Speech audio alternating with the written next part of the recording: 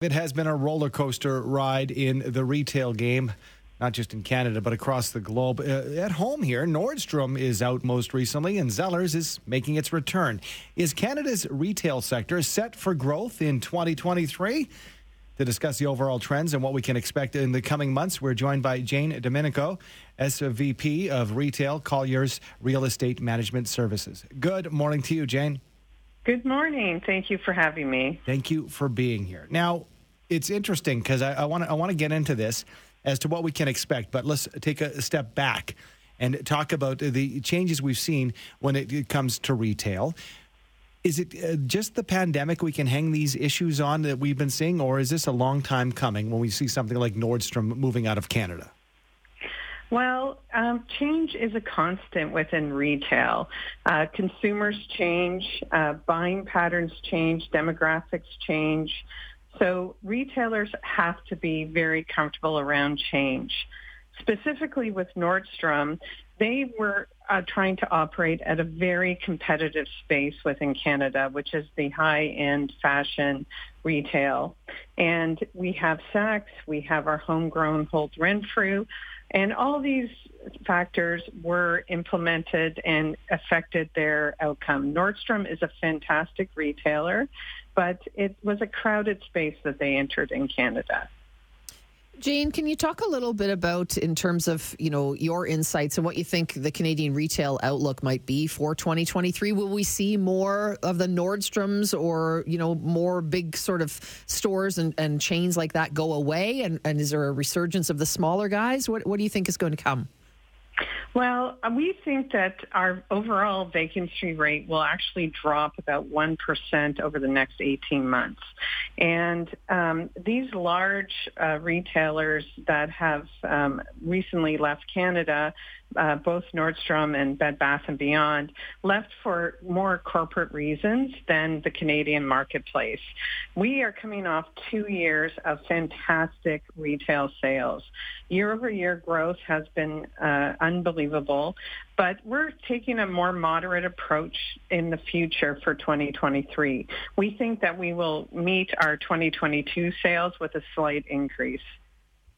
Let's talk about beyond the brick and mortar. We know that e-commerce platforms have been very profitable and twice as profitable in 2022 than previous years, according to stats.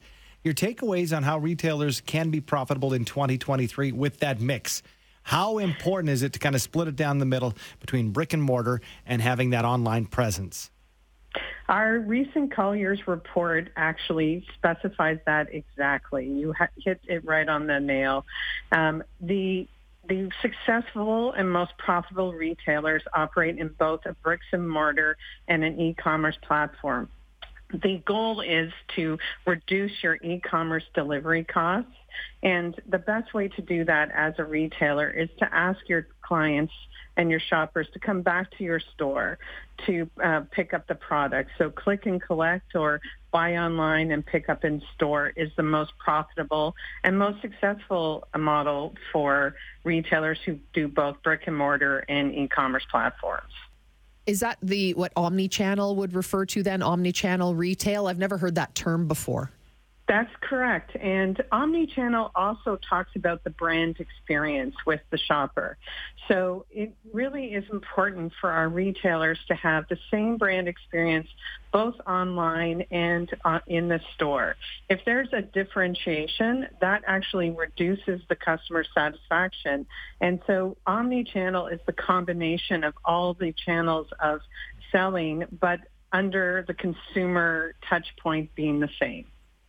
Jane, where do you see malls, physical shopping malls, fitting into the mix? I know that we were big box stores for a long time, going back 25 years or so, and the boutiques have always, stood the test of time if they've got something unique.